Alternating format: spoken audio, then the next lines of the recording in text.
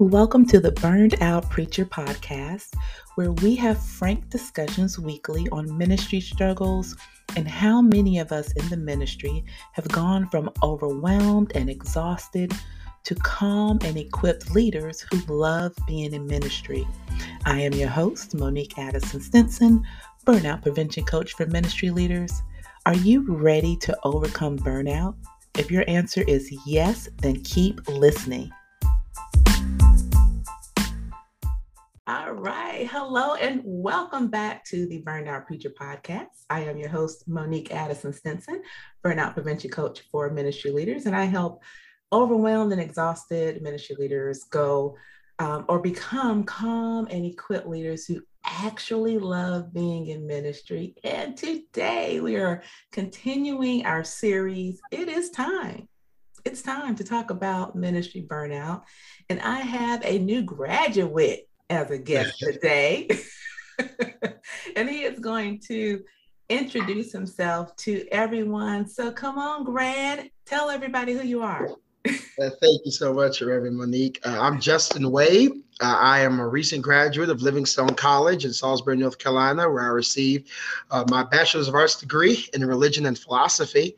On my way now to Duke Divinity School for seminary to receive my Master's of Divinity degree. I'm an associate minister of the Greater Fellowship Missionary Baptist Church in Charlotte, North Carolina. My pastor is Dr. George Shears III. I've been in ministry now for 12 years. Started preaching at the age of 9 and licensed at the age of 15. So all my life, it's been preaching in church and hooping and hollering. So it's been a joy. It's been a joy. What?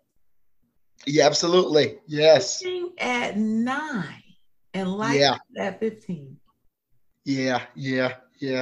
Wow. That's a whole nother podcast. I know, because I have to bring you back on to talk about that one.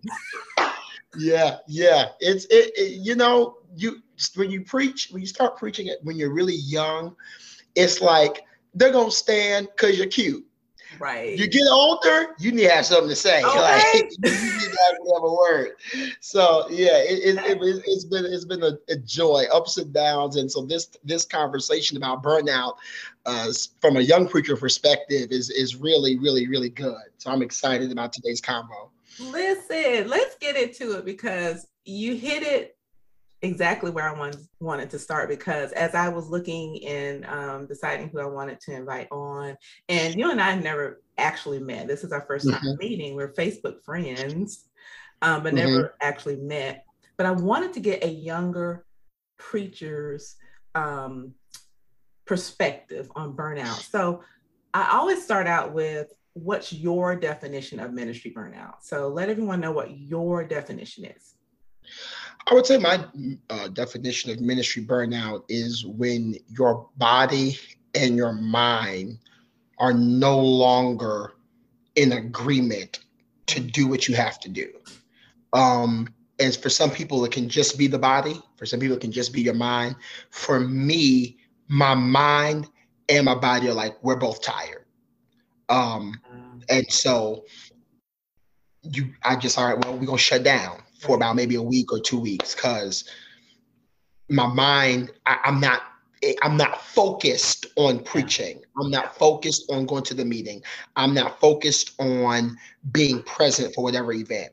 My body, either I'm sick, fatigued, drained all the time. So then that, of course, goes right back up to my mind, because it's like, if my body is not in shape and in fit for it, I'm not going to feel like doing it. Right. So, and preaching a lot does that to both body and mind.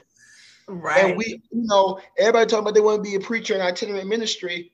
And I'm over here like, are you sure this is what you want? Like, it's fun to look at on Facebook, but after I get through, I have a headache.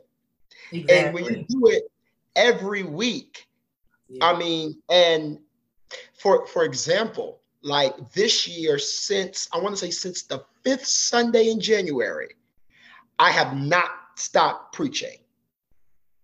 There's not been a week that's come where I have not preached at least 3 times within that week. So sometimes it's been one time Other times, like during the Easter season, I was doing everybody's 7 last words. And I concluded that this was going to be the last year I do 7 last words. It's just no, because service is long and Yep. pre-record, none of that no more. Right. So we don't have time. So Right. but and it was taxing. Like, man, the voice, your throat, you're worried Yep. about. Okay, you got to learn how to pace yourself, and then Right. at the same time, people want you for your style and for your content. But if you got the content and not the style, you flunk.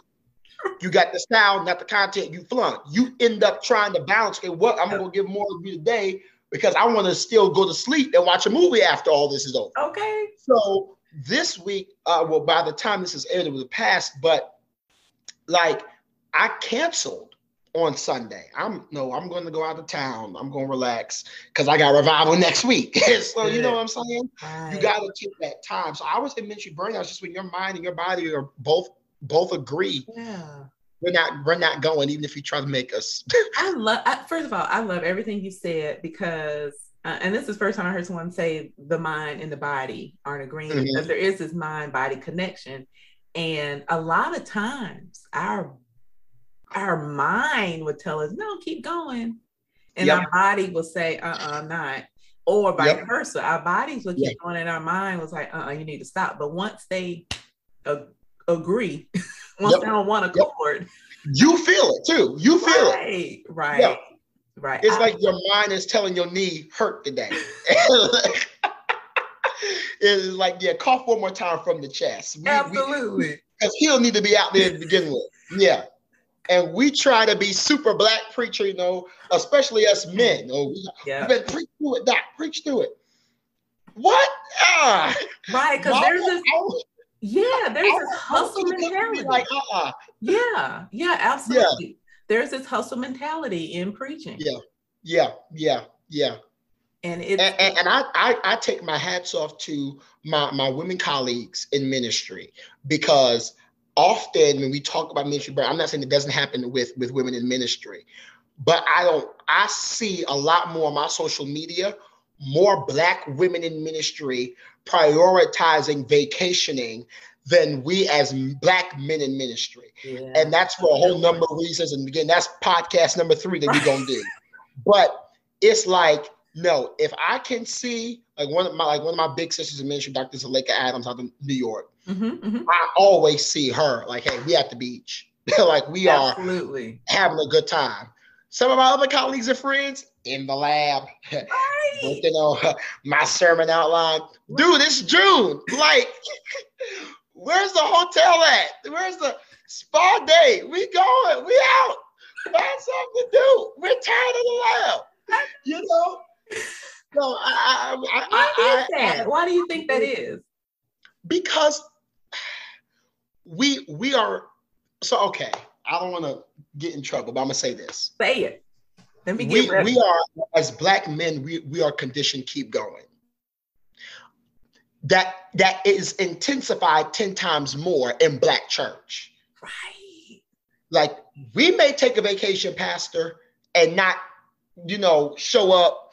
But especially now with live streaming, Negro, you better be there because we're going to be watching on the plane, and you got to go just as hard. So we are conditioned, and we are wired. Our forefathers and foremothers in ministry, for men in particular, our forefathers in ministry, they did not take sabbaticals like that. I mean, people did it, sure, but it was not a wide note. You were more known for going to do the citywide revival when you left out of town than you were for taking your wife and your kids out of town for vacation.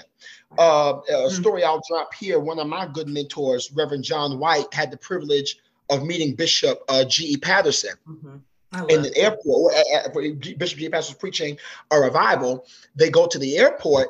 They met up at the same time. Bishop was leaving, heading to another assignment, and Reverend White was headed out of town on vacation. So his child noticed, Reverend John White's child noticed Bishop Patterson, and was like, "Hey, Daddy, he just finished preaching revival." So they ended up talking, and Bishop Patterson said, "So where are you and your family headed?" John White said, "We're headed to," I think they were going to Florida. He was like, "Oh, really? For what?" He was like, vacation. Bishop Patterson, who I think at this time just became the presiding prelate of the Church of God in Christ, he had said, it has been 20 years since me and my wife have gone on a vacation. Now that's Temple of Deliverance. I command you, be healed, be delivered, be saved. That's Bishop Patterson. And he had talked about how all of the flights, all of the hotel rooms was to do ministry. Oh, that breaks my heart. And it's like, man, so when we go to God and we pray, Lord, make me successful in ministry, I don't think we realize what we're praying for. Right. Because, okay, I'm going to be successful in ministry, but my wife wants vacation. And so I made up in my mind, number one, I'm going to stop this when I'm 68. But then secondly, when it's vacation time, where we go? Out. Because we can do revivals, we can do conferences, but it means nothing if you're pouring from an empty pitcher. Absolutely. Absolutely. Yeah. Oh man, that breaks my heart. I love Bishop G. Patterson. Mm-hmm. And you would have never known that because every time he got up, he poured out. Yes. And his wife had an awesome relationship, but it's like that behind the scenes to not have been able to vacation the way he really wanted to. But everybody who profited from his ministry could go on the vacation. Absolutely. And so it's like, physician, can you heal yourself? You got to take the time for you in this thing. Jesus did it. Yes. Y'all take care. Y'all sick. Absolutely. Y'all be sick when I get back. Absolutely. I'm going to the mountain to pray. And I'm going to fast and pray. Right. Okay. And I may not fast while I'm eating this funnel cake, but I'm going to pray. I'm going to pray about it. I'm going to pray over when I eat it. I'll pray over it. I'm praying just like it'll be quick. It'll be one of the quick ones. God, I thank you for this lemonade, this fruit punch. Right. Whatever's in your cup, if you over 21, we gonna bless it. Turn water into wine. Praise him. Ooh, bless us, Lord. Well, you talked about, now you said you're gonna stop preaching. You're gonna retire at 68. 68. I want to be retired on the beach somewhere. Because I don't want to overstay my welcome. I see a lot of pastors. I never want to be the pastor that you have to roll me out of my church. You're not gonna roll me out. I'm walking out by, and then I'm gonna live 20 years after me walking out healthy. I want my grandfather anointed. My grandfather, 84, 85, still out here. He was carrying boxes this past weekend for the graduation. That's what I want. Wow. You know what I'm saying? Like I'm not gonna be, Dr. Justin Wade is coming revival, and I'm 83 years old. These people bored. Y'all got to help me up the steps. Now I'm up there just prolonging with all these old stories. I ain't got really nothing to say other than these stories. I'm relying on my history to get me through the nights. The devil is a liar. 68. I don't care where I am. But see, bye. Can you come to teach at the seminary? I'm retired. Y'all should have did that when I was 32. Because I can't mentor nobody. You got any advice? Stop when you hit 68. Right. Take care. Baby, come on, let's go. You don't want a retirement service? Not unless it's got a mimosa. Bye-bye. Y'all all right. Y'all be good. I trained y'all good. You okay? Right. Listen. Nope. I'm not gonna get no ulcers in the stomach. None of that. Nah. Because let's really talk about it. We see pastors and preachers 75, 85, and you look on the marquee, it says senior pastor. And I'm like, well, Doc, how long you been doing this? Right. 45 years. And you like, where's the successor? Where's the retirement plan? Where was the, like, all right, while I'm collecting these checks, I'm putting something in retirement so that way when I go, I don't got to, like, what are we doing? Right, 68, man, y'all on the plane. I'm on the plane. Fine.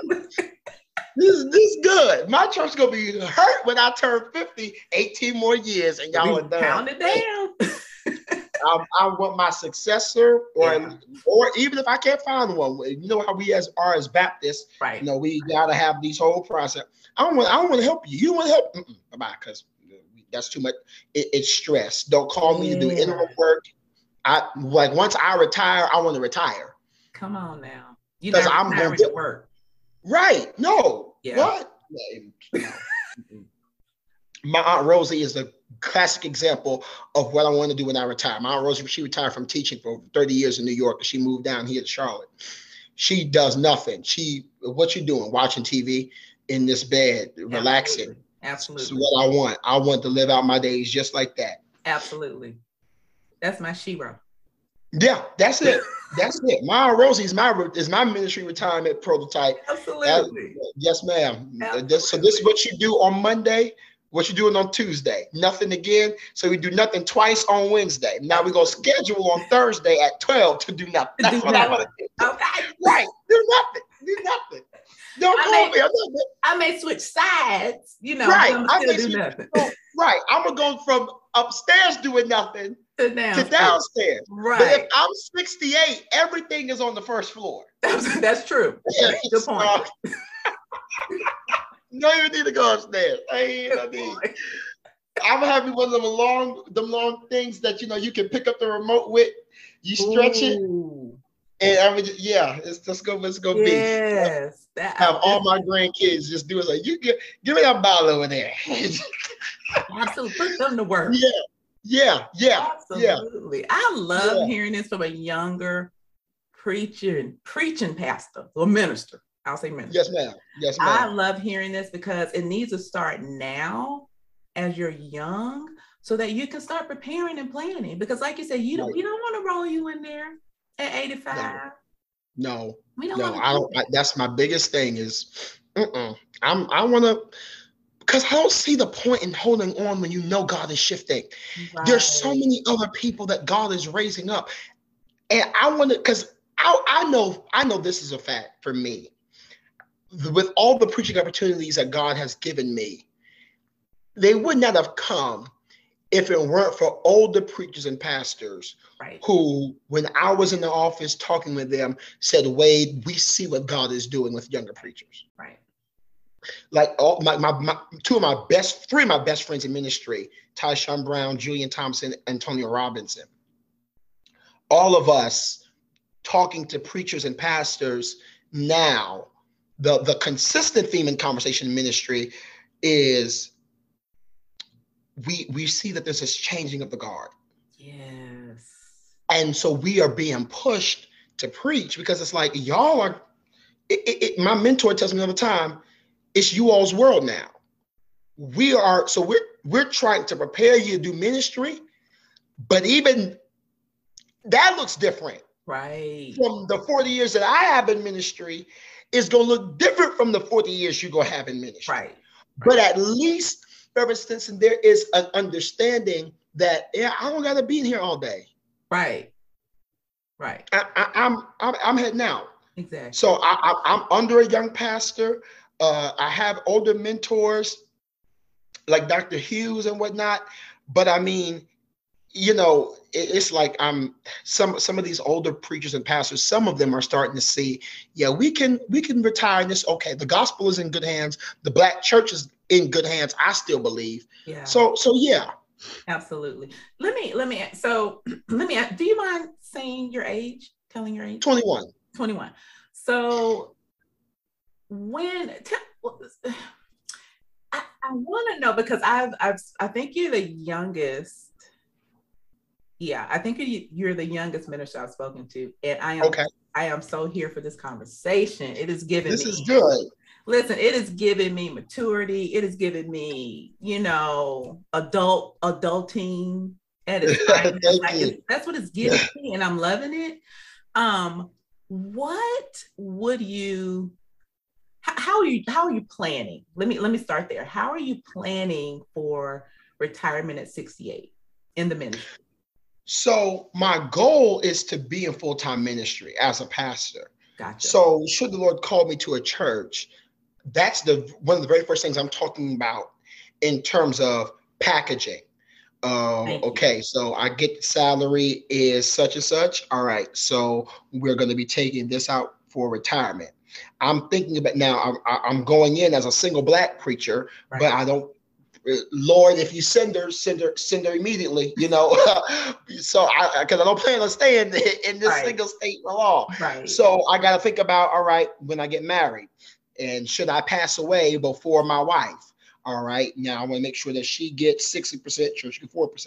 So I'm having the conversations with some of my mentors in ministry who like I want to model. They serve as a model for me what my retirement packages and stuff should look like for when I get older. And that's a blessing. Everybody's able to have that. Absolutely. And the reason they have is because they had mentors and pastors in their life who didn't, and so they had to stay.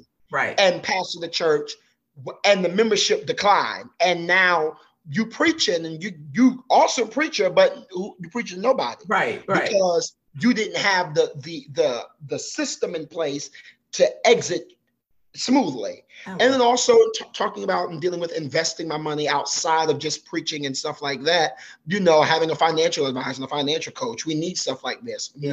Other people, and we know who other people are, have these things. Why don't we and our people invest in having a financial advisor who could sit down with us and say, what's your 10-year plan? First of all, what's your 5-year plan? Right. What you plan to do tomorrow? You know what I'm saying?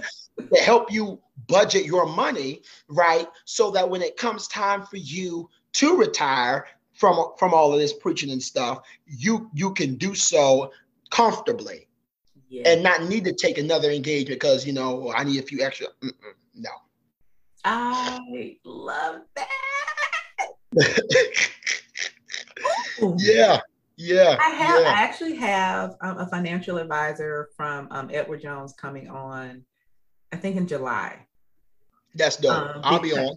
Okay, perfect. I'll be on. I'll be watching. Yep.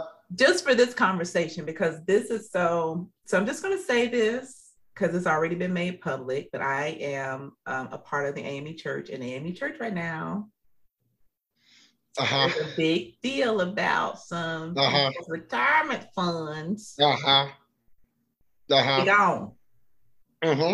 Right. And a lot of pastors were left with nothing. And they didn't do what you just outlined there.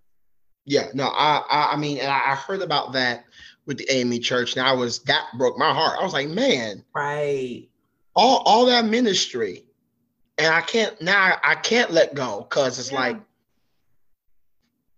so, but you gotta, my mentor told me you gotta have something outside of ministry. Diversification. Right. You gotta, I mean, I would love to. God knows my calling is full-time ministry, but I have a wife and I have children.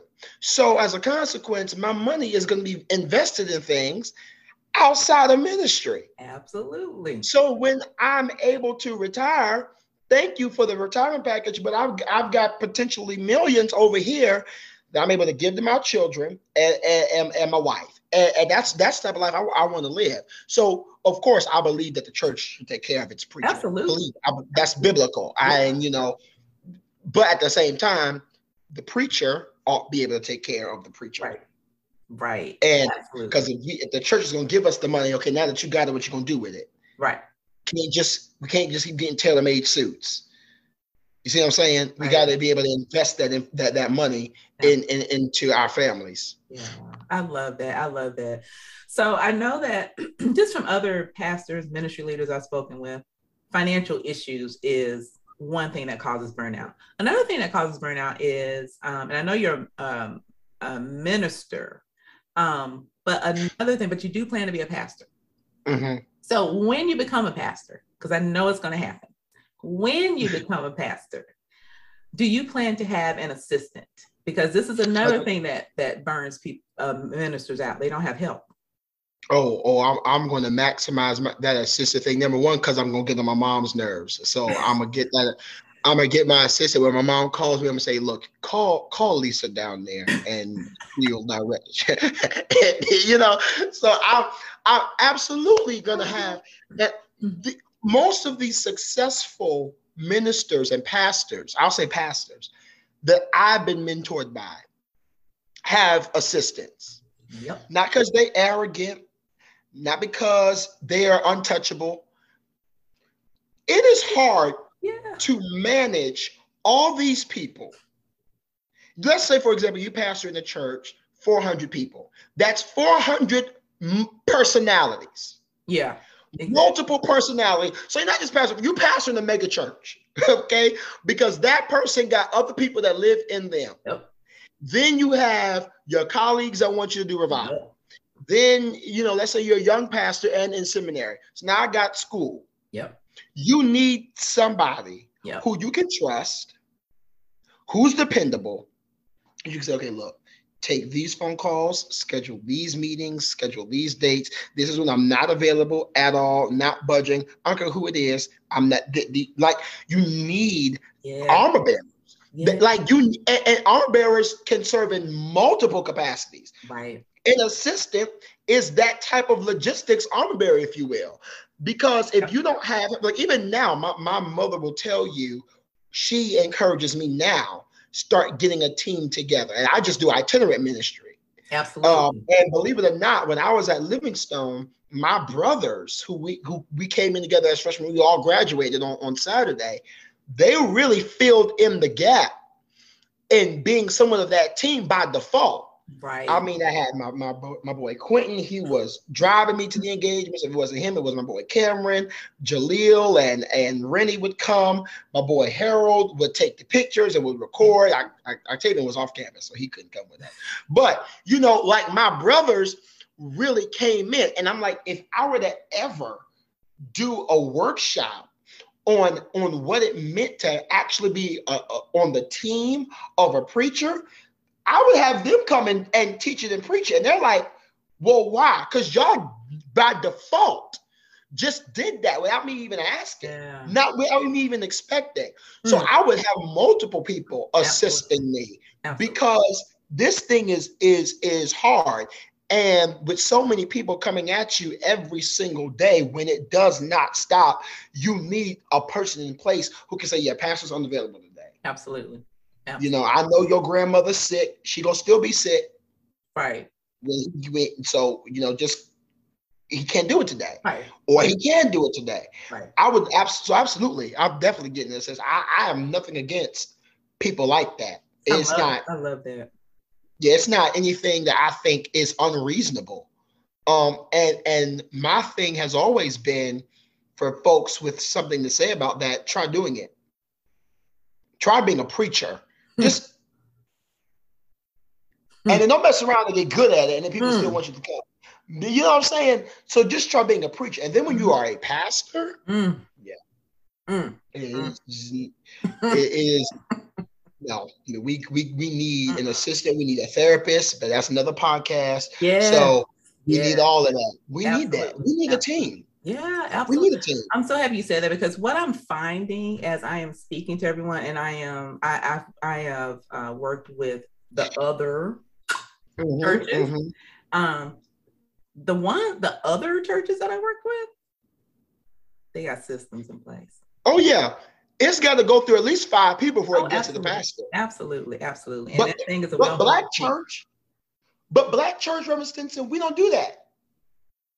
Black church, the pastor is the counselor, the therapist, the lawyer when somebody died, grief counselor, financial planner, the electrician. You know what I'm saying? The technology person. Yep. Other church person. PR. Yep. Right? Brand management. You know what I'm saying? It's like, wait a minute. But you go to it's easy for a Dr. Steve Lawson and a Dr. John MacArthur and even Dr. John Piper to say the job of the pastor is just to preach. It's easy for you to say that. Right. I was absolutely told, as great as a preacher you are, that's only 10% of what you're going to be doing. Okay, that look, that's what Dr. Lowe told me. That's what my pastor told me, Dr. Shears. They said, yeah, you can preach. That is 10%. Wow. 10%. Dr. Adams, who was an assistant pastor to my godfather, Dr. Lowe, this 10% what you're gonna be doing. I'm like, but wait a minute, all these books on preaching, that's nice. Right. You need to get books on financial literacy. You need to get books like that. Well, why is that? Because these Negroes are crazy. And in the other settings, there's at least 5 to 6 people on staff. On staff. Who, before it would get to a Dr. MacArthur, it have been through Janet, Mark, Matthew, absolutely, Luke, and John. It has been through all of these people. But in Black church, it goes straight to the pastor. Wow. He's because we don't know how to get over the one man, one woman show syndrome. Yeah. And it's killing us. It's killing us because the moment the Black pastor says, "I've got a team," now he or she think they smelling themselves now. Mm-hmm. Oh, you think you better everybody? Mm-hmm. No, I just don't got time for y'all because it's the same issue. Right. And like I'll never forget, I was reading a book on pastoring by Dr. H.B. Charles. He said, I give you one counseling session, and after that, I'm directing you to somebody else. The average pastor, if he were to say that, there's a meeting saying that he does not care about the members. She don't like nobody. She unapproachable. She can't have no one in her office. We got to vote her out. Wait a minute. Didn't she just counsel him about the same drug addiction? Okay, so why are we doing it again? Right. You listen, download the BetterHelp Therapy app, and there is we're not taught that it's okay to have a system. Yeah. And non-denominational churches do this, church plants do this, but Black traditional AME or Baptist churches, we are not taught to have a system. And that comes from that really, when you study that, when you look at it in the 1960s, 1950s, civil rights movement, segregation, Jim Crow stuff, where it was the pastor who had to represent the community and the congregation publicly. Right. Before everybody, the pastor became the fix-it guy. Yeah. Back when it was predominantly men. If we're gonna talk, let's talk. Back when it was predominantly men pastoring pulpits, right. He was the fix-it guy. So not only did he pastor the church, but he pastored the whole doggone community. So even if you didn't go to the church, and your son or somebody who you knew died and they weren't connected, they could have the funeral at his church, he would preach it. Thus, there were laws and bylaws about people dying and having a funeral at the church who are not members, because we have been conditioned that only one person is the entirety of the congregation, the entirety of the leadership. And that's not even biblical. The whole purpose and point of deacons isn't just to hold the communion tray and to the offering. Right. Like deacons were the office of the diaconate wasn't just to vote the pastor out. Okay. Peter said we can't preach and give to the widows. Exactly. So we need deacons who will do the footwork. Right. In making sure that the people were fed and that widows were taken care of, so that we can give y'all the gospel. But in Black church, it's deacons call you to church. Deacons gonna give you the agenda. Deacons gonna give you the plan. Y'all ain't fed nobody since I done got here, but you gonna tell me what need to be on the agenda. And y'all take care. Lord bless. And everything fall. You should have deacons who are trained counselors. Right. That's who we need to start ordaining. Really, we've ordained the wrong people. Right. How about we have imagine what it would look like if you had a diaconate board where you had a deacon who was a therapist, had another deacon who was a financial advisor, had another deacon who could possibly do security, had another deacon who could be an assistant. We ordain the folk because of how long they've been there, and they have nothing outside of the shout to offer the church. Thank you. And thus the stress of that ministry is on that pastor. Yep. And so I'm sure you saw the video of the pastor, predominant church. He sat right there in that bar stool. with his mic and said, "I'm burnt out." I did. We all saw that video. Yeah. Dr. Howard John Wesley before the pandemic. Yeah. That's Alfred Street Baptist. That's Alexandria, Virginia. That's Dr. Wesley. That's Can I Push It? That's Can I Get a Witness? Yep. That's I'm tired. I got to take a sabbatical. Dr. Matthew Stevenson, for a while during the pandemic. Yeah, all right. I'm tired. Yep. And when I zoomed in on his ministry, he has his team. Yep. He has a staff. I got a vice president. We don't do vice president, no black church. Vice president, the only thing we have is vice president of the usher board. Usher board. Choir, maybe. We don't have a vice president over finance. Well, send down there to the trustee. Trustee Shirley. What's your degree in? What was your degree? Your degree is not even in finance. Right. It's all right. It's okay. Right. Your degree is in finance. Your degree is in art. But you go ahead. And we wonder why the church is falling apart. Nobody know how to write a grant. But so we don't know, we don't know how to delegate, I don't think. Nope. And sometimes pastors micromanage because they don't know how to trust. Oh, that's podcast number 6, I think. Oh, we done got a few podcasts. All right, that's all right. It's gonna be good. It's gonna be good. We're gonna do viewership. We're gonna do it. We're gonna do it on Zoom and StreamYard. Absolutely. Yeah, we need to go live on that one. We're right. We're gonna do live streaming. Okay, because I don't think we're in the position where we trust the people often that we are putting in these positions. And then my question becomes, well, why did they get the position to begin with? If you as pastor can't trust them. Exactly. We're not looking at resumes, and we're the only entity in the world that does this.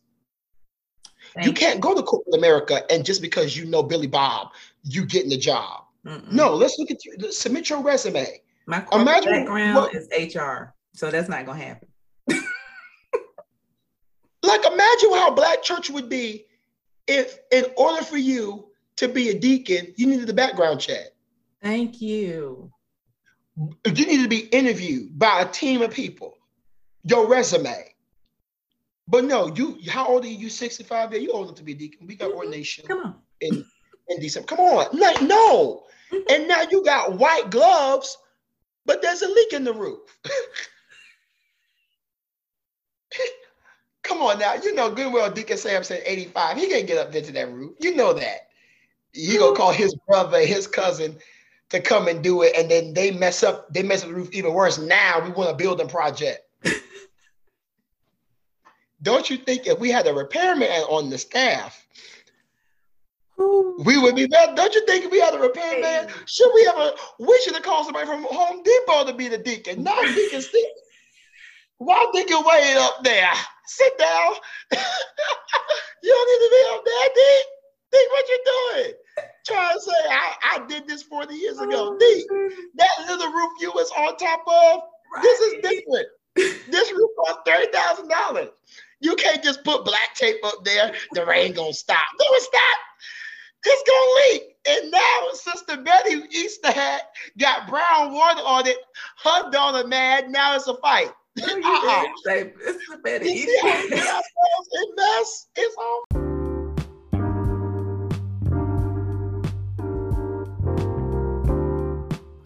Hey, ministry leader, do you feel overwhelmed and exhausted and you haven't had a break in years?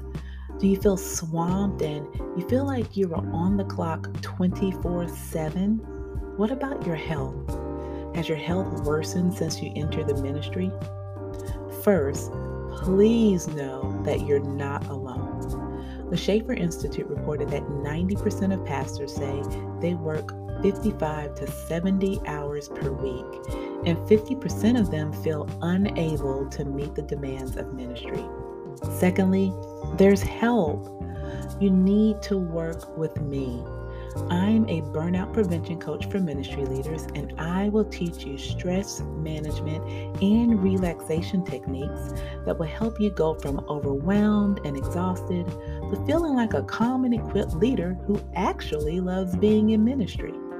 All you have to do is go to businesschurchlife.com, then go to the Work With Me tab and complete the Burnout Prevention application to apply to work with me.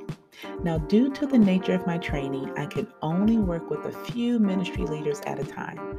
So go complete the application as soon as you're done listening to this podcast. I can't take it. I can't. I can't take it. I can't do it.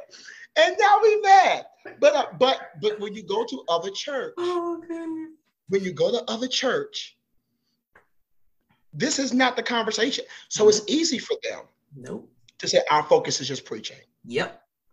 And if we can be really honest here, Black pastors that are produced by other church say I only focus on the preaching. Yeah. Because I promise you, they're not, some of these predominant other churches, that pastor ain't doing everybody's funeral. Yep. And not saying that's a good thing, but I guarantee you, some of these predominantly nationally known preacher pastors, and we can drop names, but I don't know about business, but I would just think, I'm not sure that on a Tuesday at 2:00, this member could call this bishop and schedule an appointment.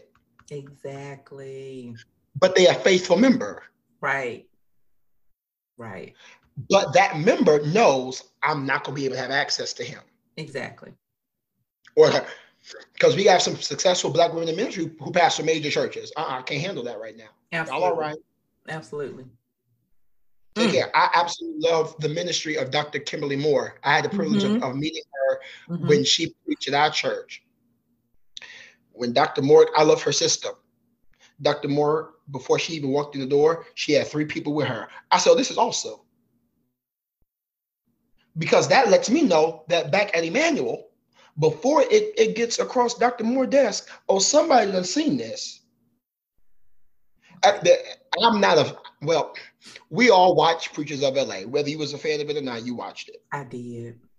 Bishop McClendon, Clarence McClendon, had an issue that they filmed where somebody could have got to him.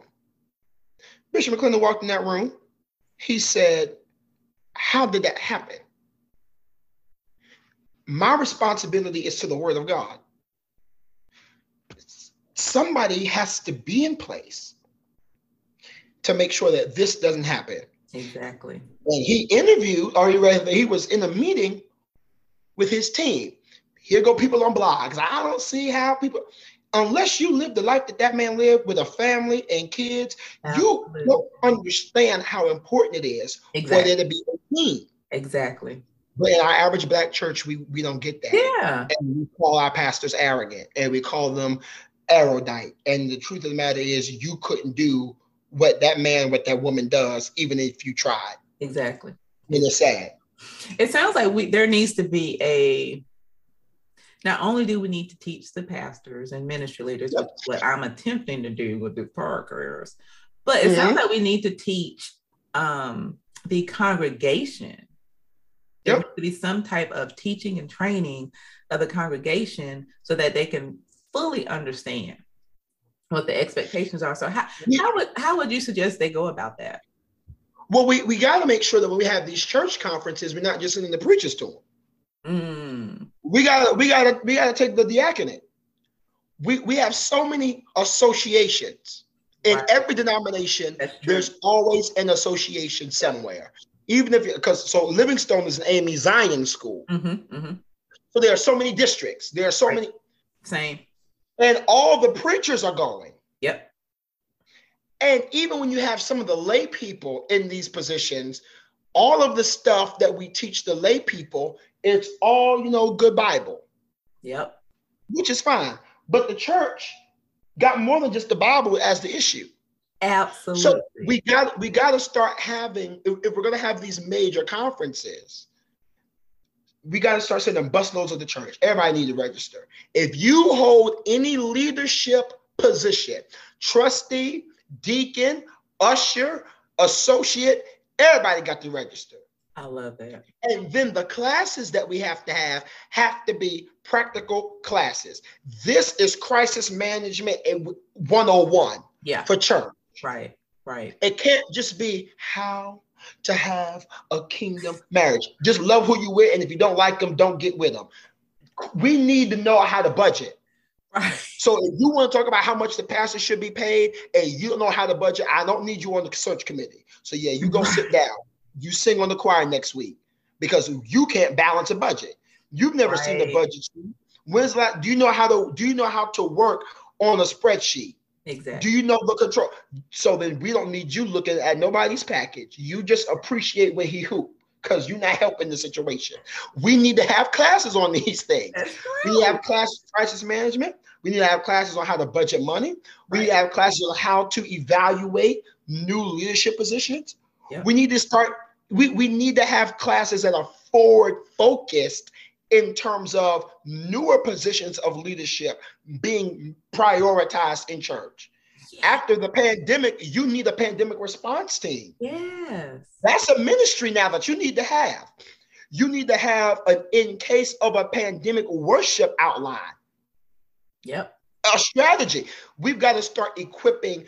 The Apostle Paul says that our job is to equip the saints to work the ministry. Yep. So, the big preacher conferences that everybody goes to, we go to Hampton. Mm-hmm. Everybody go to Hampton. Everybody go to IC3. Mm-hmm. Everybody goes to EK Bailey. We need to have conferences that it can't just be the preachers that go. And even when we go to conferences like Hampton and lay people go, there's got to be more practical classes that are taught that are helping people to understand this is how you work the ministry. Yes. We got to have team building classes for pastors. Yes. Build a team. And the team can't just be the associate ministers. Right. Right. Well, I got my sons in the gospel and I got my daughters in the gospel. Oh, that's rich. But they all broke. All of them I'm a college student, so I can say it. I wasn't, recent college. But let me tell you something. Ever since I was a broke college student, I can't help you. I mean, I'm glad for the sonship. Amen. But when I give that offering, it's $10 for a reason, Pastor. So amen. We got to get cereal. We got to do lingerie. We got books.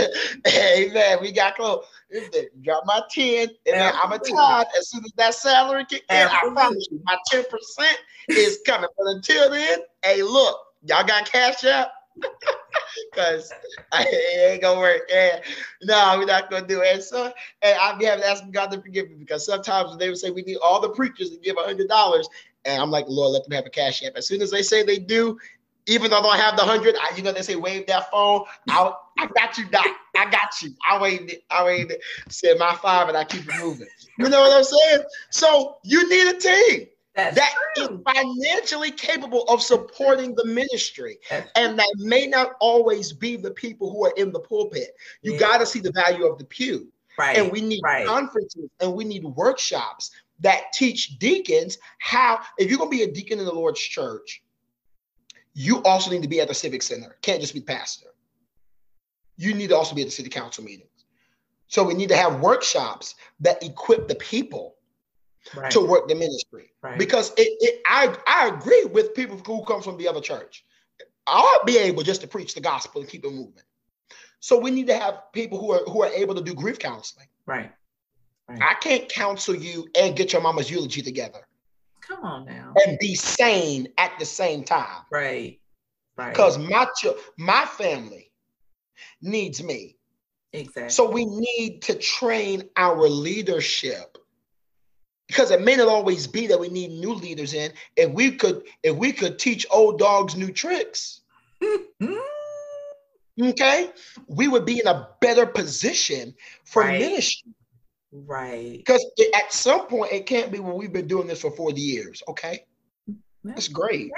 But in these 40 years, y'all have had 15 different pastors. All of them could only stay for about 5. Why do y'all think that is? Right. Because nobody shifted. Yeah. There's a church that the name Reverend Charles Spurgeon is not a name that's unfamiliar to preachers. Pastored one of the largest churches, Metropolitan Tabernacle in England. over 12,000 people. Yep. Legend says that he had 6,000 people underneath and 6,000 in the room. Definitely not. It's 6,000 or 12,000 people anymore. Now it's a relic. Why? Because nobody shifted. Yep. And now we will forever talk about how great it was. Mm-hmm. And Rush Metro, and rather not Rush Metropolitan, but Metropolitan Tabernacle is not the only church that we can put in that category. Yeah, absolutely. We got some churches today that if we were to really call the roll, people may be offended, but if we really call the roll, y'all ain't shift. This is why y'all got 50 people and y'all used to have 1,000. Right. Nobody saw, oh, wow, we got more younger people in. So maybe this pew can be changed into this color. Maybe we can put some screens up. Maybe we can start to modernize. Maybe we don't need the big wooden poop because I'm only up here for about 30 minutes anyway. Maybe we can, change it up some. Ooh, we don't know the C word. Yeah. I know I cussed. I know I cussed. C word now. I know I cussed. We don't know how to change. Right. And what we're going to do, Reverend Stinson, when we look back and all we can talk about is the glory days. As it was. We've lost the anointing of Issachar. People of the times. I love IC3 primarily because it is one of the most biblically based conferences. And when you look at Dr. Ralph Douglas West's leadership style, like if you want to talk about a leader who is older in ministry and still pastoring, I support that. Him, yes. Bishop Walter Thomas, I love it because you go back and you look at their evolution, they pivoted, they shifted, and they stayed relevant. Right. But down in Georgia, you know what I'm saying? Dr. B.L. Spoon, Dr. whoever else. They 85, but they ain't pivot like Dr. West. We don't know how to pivot. Right. We don't know how to shift. And we have not become okay that it can be different and it's not bad. Yes, so true. Because we keep interpreting change as loss. Right. Maybe you gained something. Ooh. Maybe you gained something. Maybe you didn't lose. You did something different. And that's not a bad thing. It's not a bad thing. It's a good thing. It's a great thing. But we don't change. So what would you... go ahead. I'm sorry. No, go ahead. I want you to finish. We don't change because our rules and our systems make us comfortable. Oh, see, I'm glad you got that in. What happens is we talk about burnout still, saints of God. We still talking about burnout. This is why we are. Because we make the rule, right? We make the system that keeps us stuck. And then when it comes time to change, we justify with the same rule. And I'm out. So we made the rule that we only want a pastor that's 35. Okay. But the pastor that's 21, the young preacher that's 22, young preacher that's 23, or let's use one that we got now. We only want a pastor that's married. Okay. Right. But the ones that y'all been getting that's married. Dude, don't say it. Don't say it. They ain't always as married as you think they are. But that's fine. That's all right. We only want a pastor that's married. So the one that's divorced or the one that's not married and single, but has vision, hears from the Lord, can preach the horns of a billy goat, can manage all of these personalities, can move us forward, we're going to say, now we continuing our search. What?